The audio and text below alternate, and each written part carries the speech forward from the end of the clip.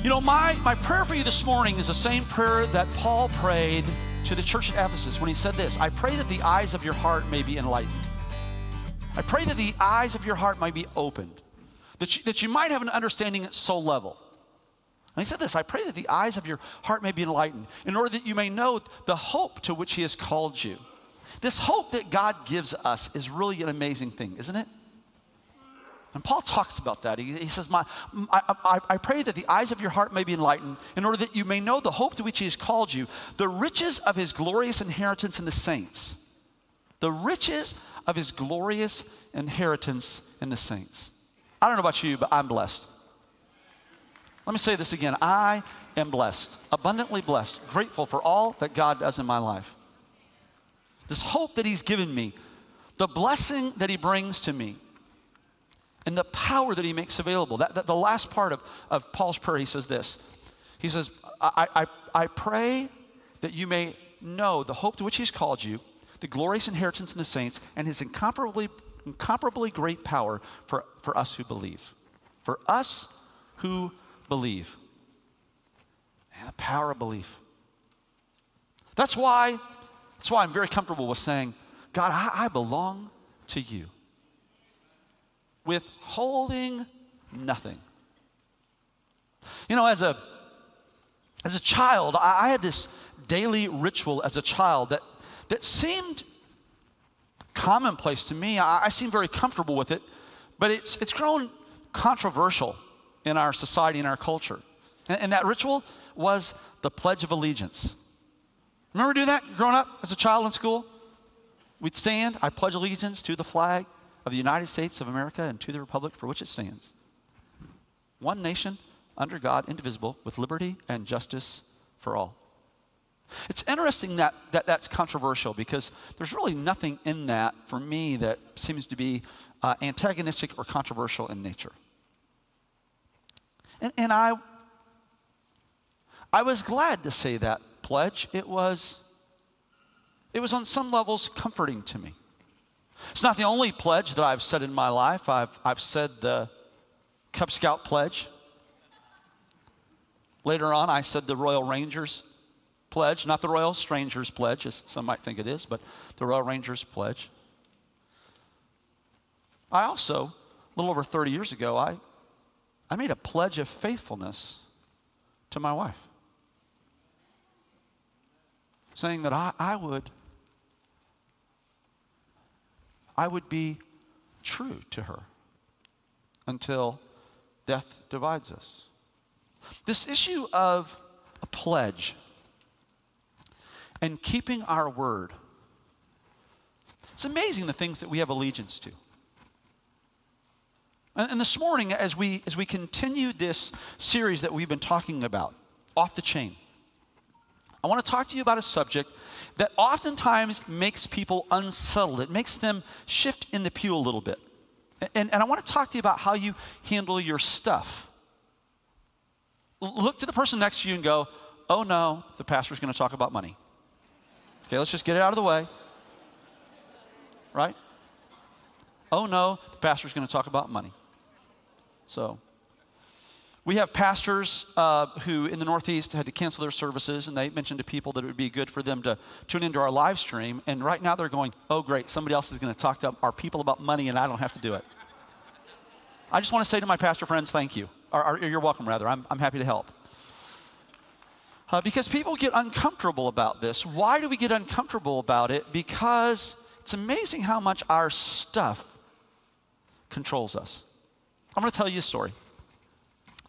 I want you to imagine this morning that you're not here in the worship center at Calvary Orlando, but I want you to imagine that you're at a Major League Baseball game, Midsummer Classic.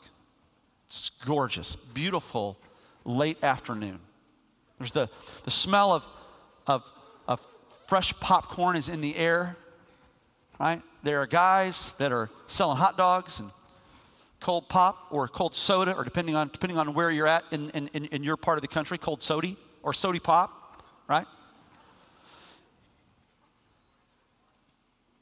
And you focus in on a father with his son. He's brought his boy to the Major League Park for the first time, and his son is taking it all in, and he's, Dad, thanks so much for bringing me here. This is amazing. Now, for me, in my world, we're at Wrigley Field. Ivy-colored walls, my beloved Cubbies. You know, for all my fellow Cub fans, we have for so long, we've said wait till next year. I have to tell you, 2016 might very well be that next year. There's some hope and anticipation here, I'm just telling you. Come on, God is good. Dad, man, it's more amazing than I ever imagined. God, thanks, Dad. Thanks for bringing me here. And Dad, thanks for buying me this stuff at the concession stand. Dad, I can't believe how expensive it is to buy stuff here. Son, I don't want you to worry about that. You're my boy. Nothing is too good. Nothing's too expensive for you, right? And Dad, that they had my favorite candy, Skittles, right? Right? Discover the rainbow. Wow, Dad. The little boy opens up the package and he begins to eat the Skittles. And the father says to him, hey, son, let me have a couple of those. The boy looks at the bag and he looks at the father.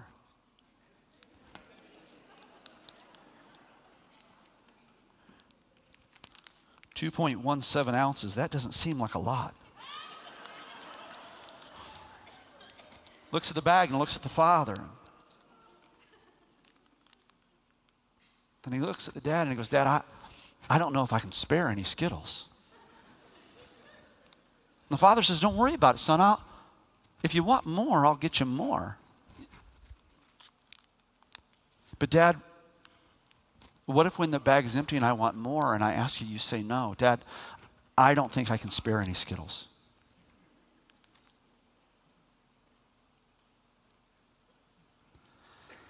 It's amazing how often that story plays out in our life. Every good and perfect gift comes from the Father of lights, with whom there is no shadow of turning. Here, you have to share those. Actually, can I let you in on a little secret? At the end of the service, everyone's getting a bag of Skittles. Yeah.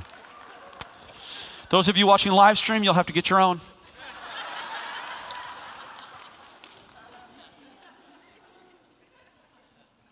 But everything that we have is provided to us by God. And God is not concerned by the price tag. It doesn't overwhelm him, even though sometimes it overwhelms us. And yet, isn't it interesting how much our possessions possess us? And I want to talk to you about your stuff today, and I want to talk to you about how your stuff keeps you shackled, how it keeps you in chains.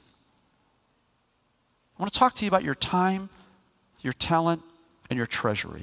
Those three things, that's what makes up what we possess.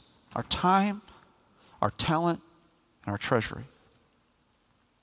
Because God wants to bless you in all three of those areas. But God can only bless you to the degree that you're willing to trust him and release control of those things to him. And yet, human nature, because of the sin nature, human nature is to hold on very tightly to every moment. To be concerned about how we use our gifting and ability. It seems like the biggest hurdle of all is that issue of the treasury, right? Those physical resources, our stuff. And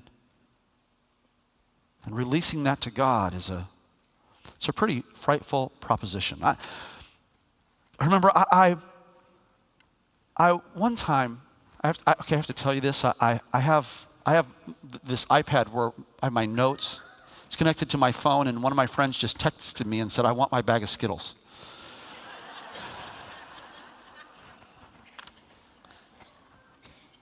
Talk to your husband. That's my response to that. Talk to your husband. Here's what Jesus says in Luke chapter 12. He says, "Don't be afraid, little flock, for your Father has been pleased to give you the kingdom."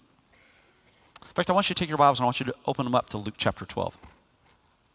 In Luke chapter 12, Jesus is speaking and a crowd has formed. It tells us this, that a crowd of several thousand has formed, right?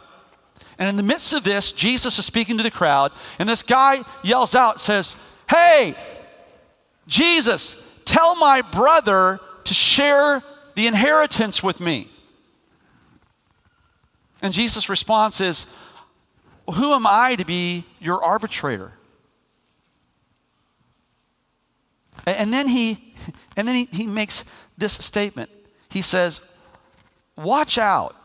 Be on your guard against all kinds of greed." What makes him say that? In the midst of Jesus talking about principles of the kingdom, talking about principles of eternity, helping people to understand and discover their destiny, in the midst of that, there's a guy who's missing it, right? Jesus is talking much more than stuff. He's talking eternity. And in this crowd, there's this guy that is massively majoring in the minors. Jesus is sharing truth that could change his trajectory for eternity. And what's he focused on? He's focused on the moment and he's focused on stuff. "Jesus, tell my brother to share the stuff with me." Jesus goes, "That's not my deal. But I want to challenge you to be on your guard against that type of emotion, that type of thought." Why? I love what it says in Luke 2:15, or Luke 12:15, the second half of Luke 12:15. It says this: "A man's life does not consist in the abundance of his possessions." And then he goes on to tell a parable. He says, "The ground of a certain man produced a good crop." The ground of a certain man produced a good crop. What was it that produced the good crop? The ground of a certain man. In my parents' house, in the upstairs bathroom, there's a little picture on the wall, and it says this. It says, "In the seed there is, or in the bulb there is a flower, in the seed an apple tree. Unrevealed until its season, something God alone can see." It's God that makes the tree grow. It's God that causes the flower to bloom. It's the soil. There's nothing about the work of the planter other than putting the seed in the ground that makes it happen. Okay? Everything is given by God. The ground of a certain man produces a crop. And we know this. The Bible tells us, the very first scripture in all the Bible tells us that in the beginning God created the heavens and the earth. God created the heavens and the earth. The earth brings forth the fruit, and it's all comes from, it originates, and it's given by God. What's the lesson in that? The lesson in that is this: I don't have to be concerned with how much stuff that I have, because God was not being deceptive when he says, "For I know the plans I have for you, declares the Lord, plans to prosper you and not to harm you, plans to give you a future and a hope." And it is God's desire to prosper his children. Now there's an unhealthy branch of the Christian community that has hijacked this principle and has twisted it into a very unhealthy proposition. But the reality is that doesn't change the truth that there is seed, time, and harvest, and God does enjoy prospering and blessing his children. It's evidenced historically, it's proven biblically, and it's God's desire to the degree that you can handle it. It's God's desire to bless you. God will absolutely give you as much as you can handle. But he will not give you more than what you can handle. And so this issue of proving myself trustworthy, demonstrating trustworthiness, God clearly sees what our capacity is. I'm confronted with people that say, look, I don't understand why. You know, you talk about God taking care of us, and I don't understand why I have all these needs. And, you know, you say that God gives us according to our capacity. And they get caught up on this in two areas. They get caught up on this, you know, Pastor, you say that God doesn't put on us more than we can bear, and yet why is it that I'm constantly overwhelmed? And I'll remind them that God doesn't put on you more than you can bear, but you can put as much junk on yourself as you want. God, Pastor, you said that God wouldn't put on me more than I can bear. Why am I so massively stressed out? Well, could it be that it was not God's will for you to buy the condo on the beach and the brand new car and the brand new house and you put yourself in financial bondage, and now you want to blame God for that? It's amazing how God will navigate and steer. And then we find ourselves in a place when God gives to us, and he gives us this simple command to return the first fruits, the first tenth to him. And yet we look at the bag of Skittles and we look at the Father. We look at the bag of Skittles and we look at the Father. We look at the bag of Skittles and we look at the Father and we go, I don't think I can do it.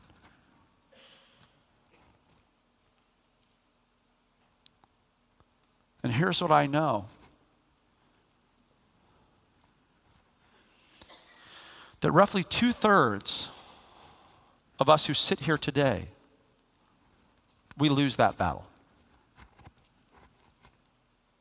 And we allow fear to be the winner rather than faith. Even now, even as I talk about this, it's very uncomfortable. And man, I appreciate that. And know this, it's not my desire, it's not my heart to make you uncomfortable. It's also, it's vitally important that you understand this, because the enemy wants to really discourage and distract you right now and go, here it is, it's the church talking about money. I'm not trying to get into your wallet today. But I see far too many people who profess to be Christ followers that live in bondage. Sir, your business is struggling. And your response is, I can't afford to tithe. And it's looking at the bag of Skittles and looking at the Father and going, I can't spare it. It's irrational, it's illogical, it's unbiblical. It's in fact sinful. But in that moment, in that fear, we go, I can't do it. And God brought you here today to remind you that everything that you have, it comes from him. Everything has been given by God, and he has more than enough. Okay, that bag of Skittles that I gave away, I've got about 800 bags of Skittles here today. I think that's enough. You know, it might be, I made sure that we had a little bit of extra. Why? Because I was determined that everyone would be blessed. God has plenty of margin. He has plenty of capacity. He lives in the realm of more than enough. And it breaks his heart that so many of his children live in the land of not quite enough. Right? And we're imprisoned. We're chained by this thought, this anxiety of not quite enough. And here's what's interesting to me, is it does not matter where we fall in the amount of stuff that we have.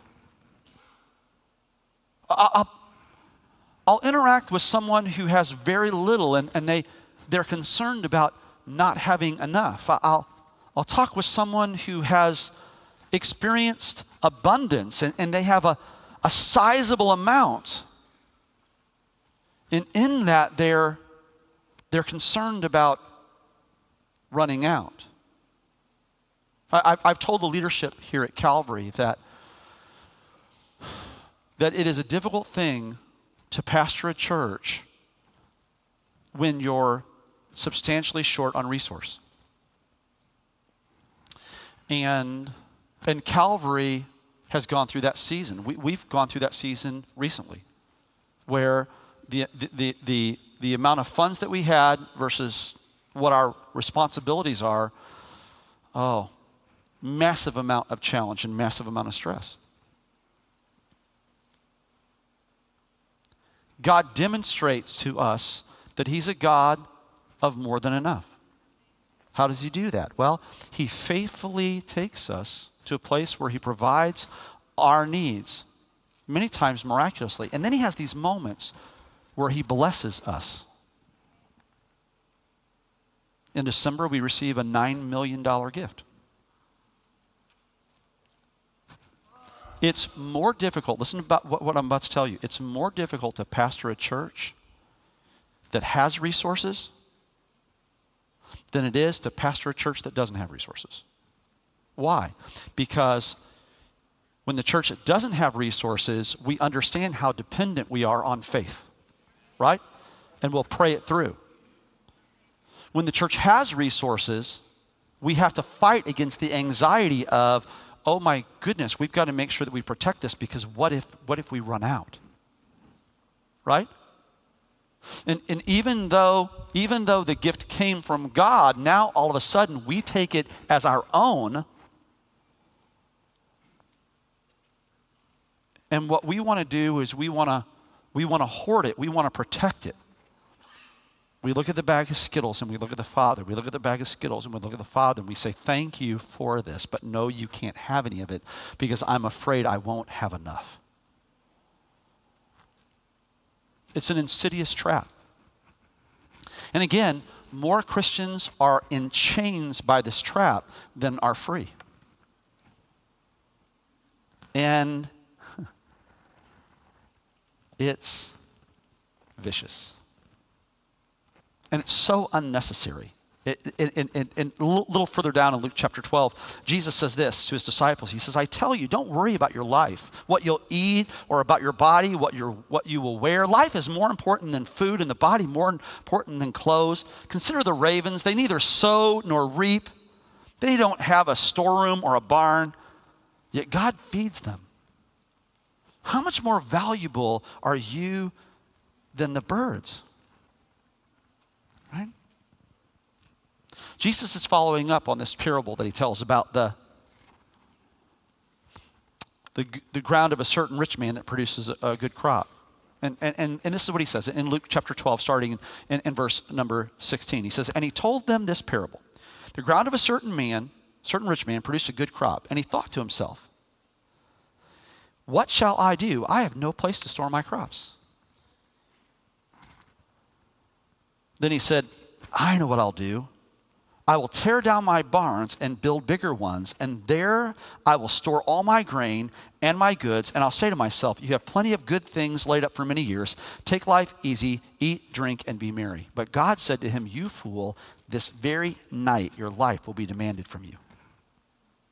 And then the follow-up of this statement, this parable, is actually a chilling statement from God. Listen to this.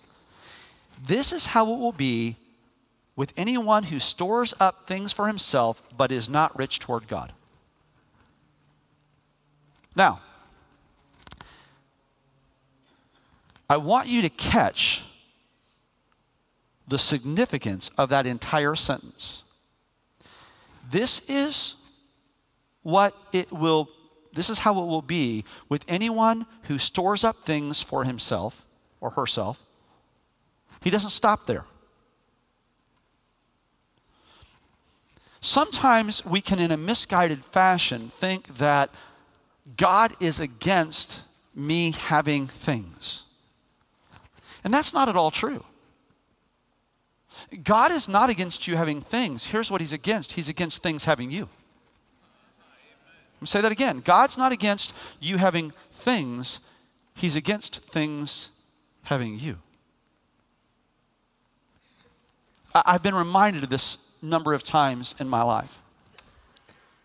And most notably, and I think I've told this story here before, but it's worth telling again. When Jody and I were, our family was just starting to grow, Lauren was a baby, we said, you know what, it's time for us to move from renting a house to owning a home. And we looked at a number of homes to buy, and it ended up being a better deal to build. And so our first home was a home that we built, a very modest home. It was when it was completely finished, it was 1,800 square feet. When it was first finished, it only had 1,200 square feet finished, and I finished the other 600 square feet off myself. And we put a fireplace in. This was in Wisconsin. We put a fireplace in the area of the house that was unfinished. And so it really, on some of it looked kind of goofy because we had this big unfinished area, right? Concrete floor, stud walls, and there was this beautiful stone fireplace. And so a friend of mine was going with me to look at the house. We hadn't taken occupancy yet. They were just finishing some things up. And so I wanted to go and show him the house. And I hadn't seen the fireplace yet. They had done that work in the couple of days that I hadn't been at the house. And so I took him and we walked into the house and I'm showing him, and then we walked down to the lower level of the house. And I'm standing there and my friend said to me, "Ed, is there something wrong?" And I go, no, everything's fine. And he goes, "I know what's bothering you." He said, "You're worried. You didn't imagine it was going to look this nice. And it's troubling you." And I said, "You're exactly correct." And he said, "Ed, I want to offer you a loving rebuke." He said, "Never apologize for God's blessing." Yeah. But then he said this. He said, "Never let it possess you." 2 years later, God spoke to us and told us that we were supposed to go work and take over the responsibility of being the lead pastor at a struggling church in Nebraska. And we went from living in our brand new home that we built ourselves and picked out everything to a house that was hideous. Absolutely hideous. And needed a lot of work. In fact, the kitchen cabinets, they had painted them, but not painted them well. So they were painted with all kinds of chips and everything all over them. And so I told Jody, I said, "Jody, we're going to fix up this house. It's going to be nice." I took the cabinet doors off the kitchen cabinets. I took them off just before Thanksgiving. And I told Jody, I said, "Listen, we won't have cabinet doors for Thanksgiving, but we'll have cabinet doors for Christmas." And I was true to my word. I just didn't say what Christmas. So... I mean, seriously, we went from nice, brand new house, custom cabinets and all that, to a house that over a year we had no cabinet doors. There's an upside to no cabinet doors, though. You know why? Because when you walk into the kitchen, you're hungry and you don't know what you want, I could just step back and just look at everything. And when guests come over, and they needed a glass, they didn't have to ask what cabinet it was in. But do your possessions have you? It's interesting to me that this narrative that Jesus points out to us in Luke chapter 12, it's interesting to me that it says this: the ground of a certain rich man. The ground of a certain rich man. So here's what we know about this man. He didn't have any need. He already was abundantly blessed. And yet in that moment, what's his concern? Oh my, what am I going to do to keep this for myself? Rather than recognizing the opportunity that God had given him in that moment. Instead of recognizing what he had as a resource, he saw it as the source. As the source. It's real easy to get confused on what is the source and what is a resource. As a little kid, growing up, we had this metal box that sat on our front porch. It's insulated. And you could go out in the morning and open up that little metal insulated box and there would be milk in there. Anybody else have one of those? Yeah, ours said Puck's Dairy on the front. And I knew this. I knew as a little kid that if there wasn't milk in the refrigerator, you know what I could do? I could go out to the porch and there was this metal box that produced milk. And for me, in my limited understanding, that metal box was a source. I didn't understand that it wasn't a source. It was simply a resource. Your job, it's a resource. It's not a source. Your company, it's a resource. It's not a source. Your investments, that's a resource. It's not a source. And what happens is we allow our focus and our allegiance to be to the resource. So much so that we give pushback to the source. So my question to you this morning is this. What have you pledged your allegiance to? If we really understood the heart and the plan of the Father, because everything is given by God, and also understand this, everything belongs to God. It's interesting in Luke 12:17 that this certain rich man, he says, what will I do? I have no place to put my crops. And yet Psalm 24:1 says this, the earth is the Lord's and everything in it. Friends, we don't have the right to control the stuff of our life. That's what Jesus says a little bit later in Luke 12:26. He says, since you can't control this very thing, why are you so worried about it? Why do you worry about these things? The problems are God's. The struggles are God's. The strains are God's. Much like as a parent, I bear the burden of the bills in my household. My children don't stress about that.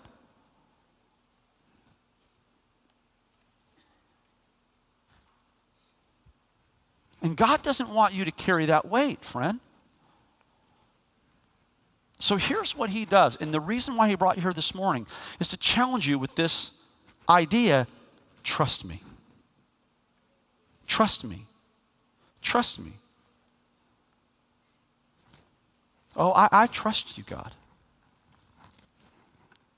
I want that trust to be demonstrated, the Lord says. In demonstrating faithfulness in how you handle your time, your talent, and your treasury. On that note, let me talk about that for a moment. Your time, your talent, and your treasury.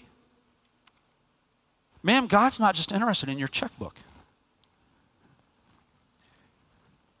He's also interested in your time. Give God the first part of your day. It's amazing to me how many Christ followers don't have a daily devotional life, don't have a daily prayer life. You're too busy. If you're too busy to give God a portion of your day, if you're too busy to give God the first day of the week, then friend, you're too busy.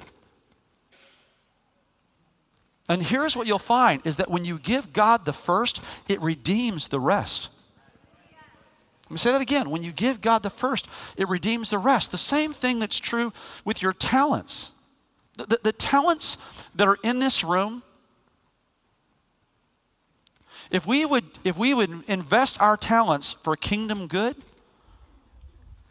the impact that we could have on our community, on this region, our state, nation, and world is unprecedented. But here's what happens. All too often, we're too busy, and if the devil can't make you bad, he'll make you busy.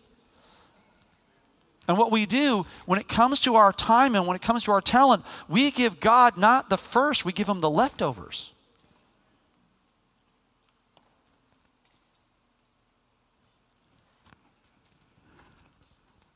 And you can't say this. You can't say, you know what, here's what I'm going to do. I'm going to give God a good percentage of my talent.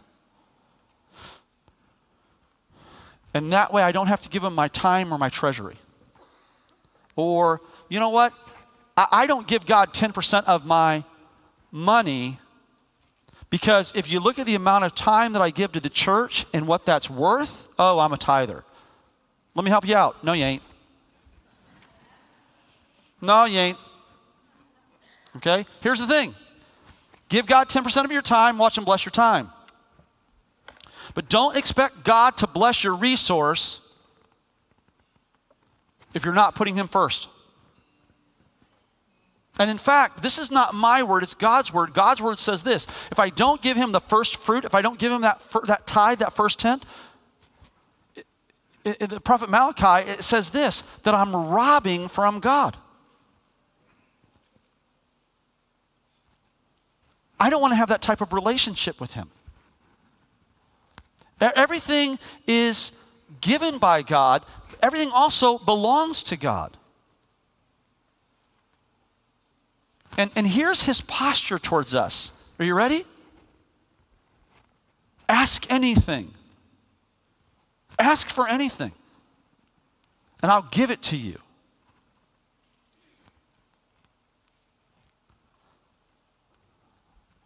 I'll give it to you. It's important that you can handle it. Because not only is everything given by God and everything belonging to God, but everything is planned by God. Look at what it says in Luke chapter 12. It says this. The certain rich man says, I know what I'll do. I will tear down my barns and build bigger ones, and there I will store all my grain and my goods. But God said to him, you fool, this very night your life will be demanded from you. Then who will get what you have prepared for yourself? Isaiah 46, I make known the end from the beginning, from ancient times what is still to come. I say my purpose will stand and I will do what I please. Daniel says this, the sovereign God is sovereign most high and he gives the kingdoms of this world to whoever he wishes. Here's what I know, that God will not give abundance without a purpose. Right? Ecclesiastes 5:12 says this, the sleep of a laborer is sweet, whether he eats little or much, but the abundance of a rich man permits him no sleep. Let me give that to you again. The sleep of a laborer is sweet, whether he eats little or much, but the abundance of a rich man permits him no sleep. The man who wrote that under the anointing of God was the most wealthy individual on the planet at the time. He was speaking from a place of knowledge. God, when he gives abundance with a purpose. And God is faithful to reveal that purpose. Here's what it says in Isaiah 55:11. So is my word that goes out from my mouth. It will not return to me empty, but will accomplish what I desire and achieve the purpose for which I sent it. Some of you walked in here this morning. Some of you are watching today. And you sit here and you have this huge weight on your shoulder because you're trying to figure out how to meet the needs in your life with the amount of stuff that you have, and you somehow convince yourself that that's your problem. But here's what the Word of God says. It says, cast all of your cares upon me because I care for you. Come unto me, all you who are weary and heavy burdened, I will give you rest. Place your burdens upon me.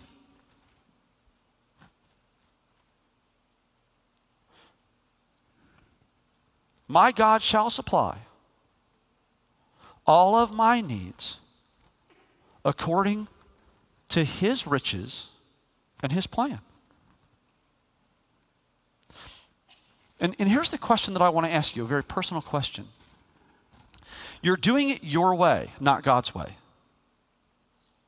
How's that working for you? Now, how's the stress level in your life?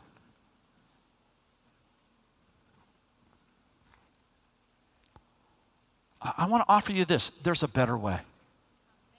There's a better way. And it's time to say, okay, God, I'm going to surrender to you because I've been captured by a love I cannot explain.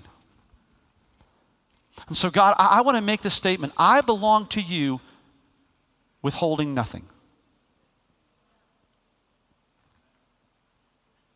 Withholding nothing. Withholding nothing. Withholding nothing. And God, that includes my time. I surrender my time to you. And God, that's not just a tenth of my time, it's all of my time. Use it as you desire. I surrender my talents, my gifts, my abilities to you. God, I want my life to matter. I want my life to count. And God, I surrender my stuff to you. I surrender my treasury to you. And I know this from your word because it's very clear in your word that starts with giving that first fruit offering, that tithe. Let me tell you what will happen if you do that today. If you begin to tithe today, the financial mess that you're in will not be fixed tomorrow. In fact, it probably will get worse. Well, why would I want to do it, Pastor? It's a very good question. Let me answer.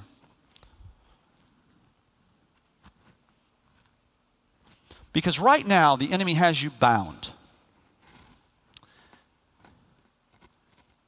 And what he's used to keep you bound, he's used your stuff.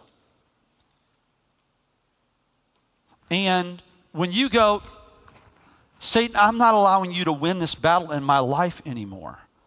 He's not going to go, oh, okay, let me move on to the next person. Here's what he's going to do. He's going to throw every issue, every obstacle at you that he can. It's called spiritual warfare. But greater is he that is in us than he that is in the world. And who shall separate us from the love of God? Shall trouble or hardship or persecution or famine or nakedness or danger or sword? No, in all these things we're more than conquerors. See, I'm convinced that neither life nor death, nor angels, nor demons, the present and the future, there's nothing that can separate us from the love of God that is in Christ Jesus. That's what Paul declared in Romans, and it's true for you today. Also, because of the decisions that you have made and the unhealthy priorities that you've demonstrated towards your time, your talent, and your treasuries, you've dug yourself in a hole. And it's going to take time to get out. But here's what I can promise you. You will never get out of that hole on your own. Why? Because the enemy understands that that's the way that he keeps you bound, how he keeps you living in the land of not quite enough. That's the reason why this issue of being faithful to God in stewardship,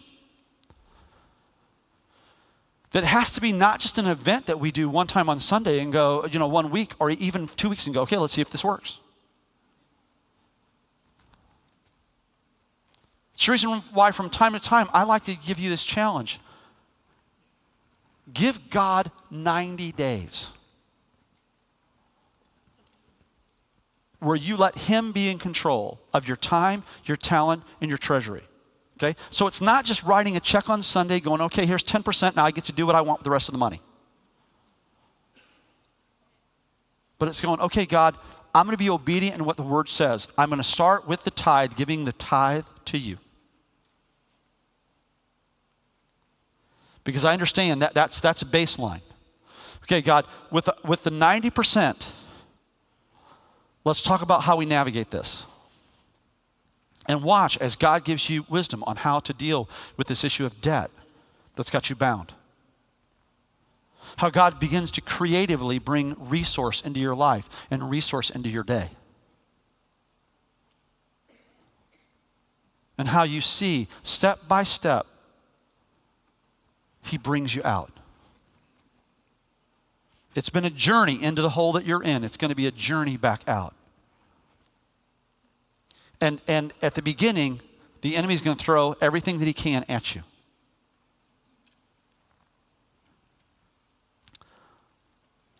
The bottom line is this. When you allow yourself to be controlled by stuff, you rob yourself, and not just yourself, but you rob those around you of the enjoyment realized when you experience the unlimited blessings of God.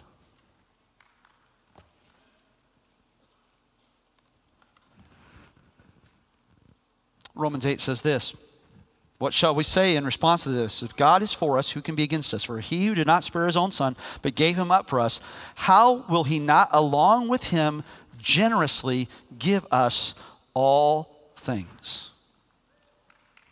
All things.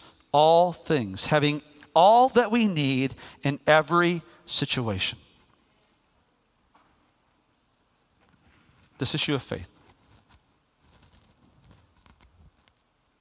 Can you trust the Father enough that when you look at your bag of Skittles and the Father says, entrust a portion of it to me,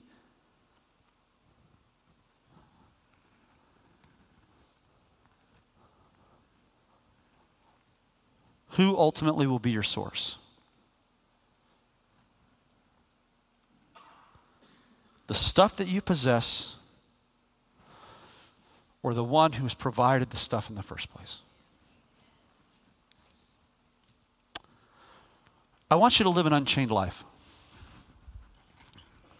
Let me say that again. I want you to live an unchained life.